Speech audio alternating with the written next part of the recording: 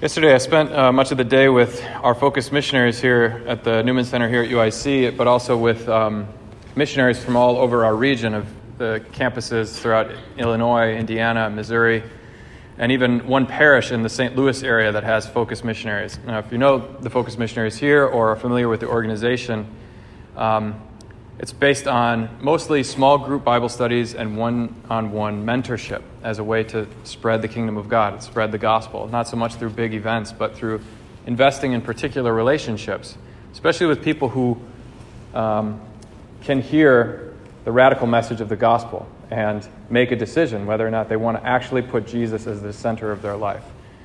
The idea being that the more disciples we can make, the people who are not just coming to church, but actually recognize themselves as the church, that we're a part of the body of Christ, and that my life now is not about me, but about a mission that's been bestowed upon me.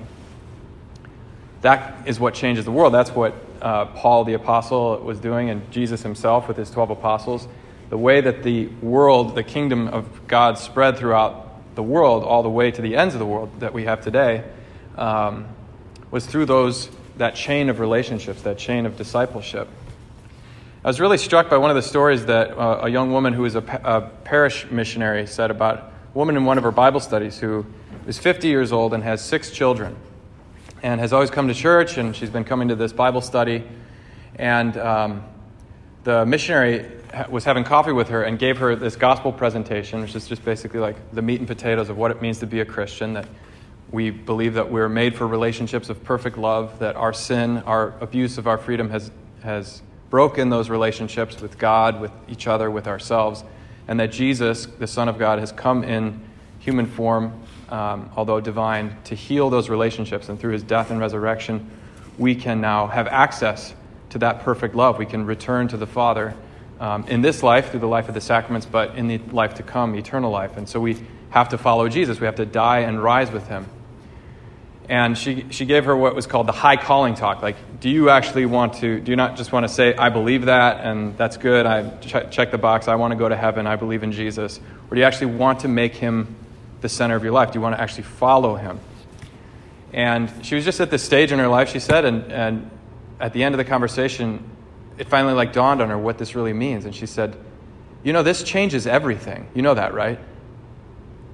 And I thought, what a thing for a woman in her 50s, with 6 children, married, has gone to church her whole life, to say that this changes everything. If Jesus is who he says he is, who the church says, who I say he is, that changes absolutely everything. How do we get to that point? That we can be Christians, say we're Christians, act like Christians, but not really realize how much Jesus changes everything. I think one reason is, I find this a lot when I do baptism prep. I'll ask the parents, why do you want to have your child baptized? And it's usually one of 2 reasons, or both. One is, I want my child to have a good moral upbringing, and the church is a good place for the kid to learn right from wrong. So baptism, you become a member of the church, then hopefully you get kind of by osmosis or by example, a good moral compass, doing the right thing. And the second reason is because when things get tough in life, you want someone or something you believe in to kind of comfort you, to be there, to be your support. And faith, sometimes they say, my faith has been a big support to me when I lost a relative, etc., or went through a hard time, lost a job. And so there's sort of therapeutic reasons that you might find Christianity useful, either because it teaches you right from wrong, or it's comfort in dark times and suffering. But very rarely do you get a parent that says, because I want my child to make Jesus the center of their life, and to feel a call from on high to give their lives away, to die, to carry their cross, deny themselves every single day and become a saint. Very rarely do I hear that from parents, but why they want to have their kid baptized. But that's what baptism is for. In the gospel today, after last week's baptism, when we hear the Father say from heaven, this is my beloved Son in whom I am well pleased, listen to him. Now we have John the Baptist's testimony. He saw that. He saw the dove come down after he poured the water on Jesus. He heard the voice. He says, this is the Lamb of God who's going to take away the sins of the world. How? Well, where have we seen a dove and water before? In the Old Testament, the book of Genesis. Noah, right? And the ark and the flood, when 40 days and 40 nights of rain destroyed absolutely everything except this select few, the pairs of animals and Noah and his family. And the dove goes off and comes back with the olive branch and descends, as kind of a sign that, okay, the annihilation is over. Then we get the rainbow, and then the dove goes and doesn't come back. Okay, the annihilation is over, and now it's the time of rebirth. Well, that was a prefigurement of what baptism was and what is on display in Jesus' baptism when he makes holy the waters that all of us are bathed in, to be free of original sin. The Lamb of God that takes away the sin of the world. How? By the Holy Spirit and fire, annihilating and burning and purging away all of your old self, all of the self attached to sin and selfishness. Every part of you that thinks your life is about you has to die, has to be burnt and purged away, annihilated in the flood of your baptism, so that the Holy Spirit can come and animate you. That can be your soul. That can be your purpose, what drives you, your mission. This is what Paul is. The second reading is just Paul's intro to the Corinthians. And think about this letter to the Corinthians, by the way.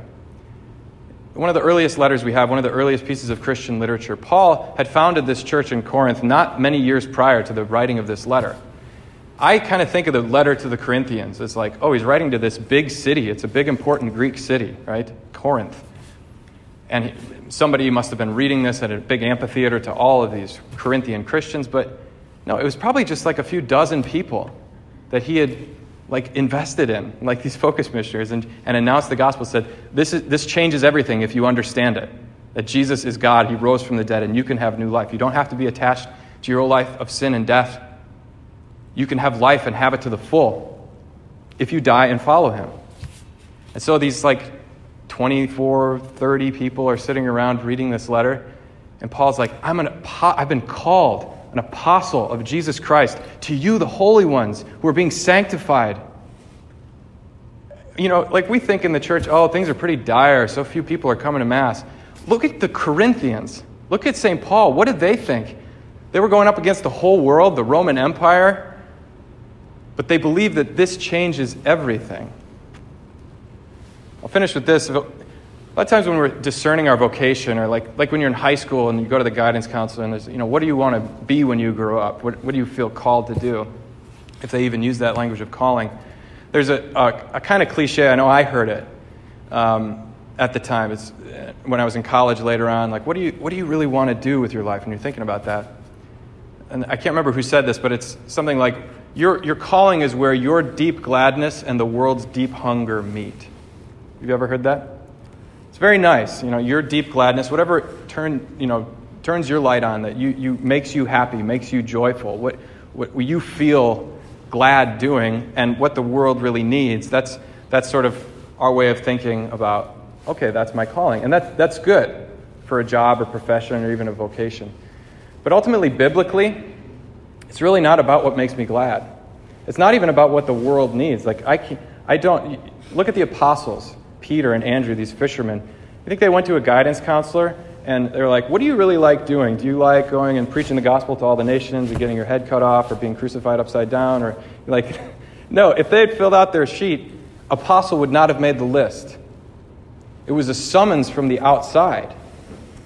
A voice, that's what vocation comes from, summons you, calls you to something higher. And that's how you're redeemed, that's how you're saved, is God gives you something to do for him. That's what our baptism ultimately is. It's a relationship. It changes our relationship to reality, to God the Father. We become his adopted children. And in that relationship, I find my identity. This is who I am. This is the central part of my life that's changed everything.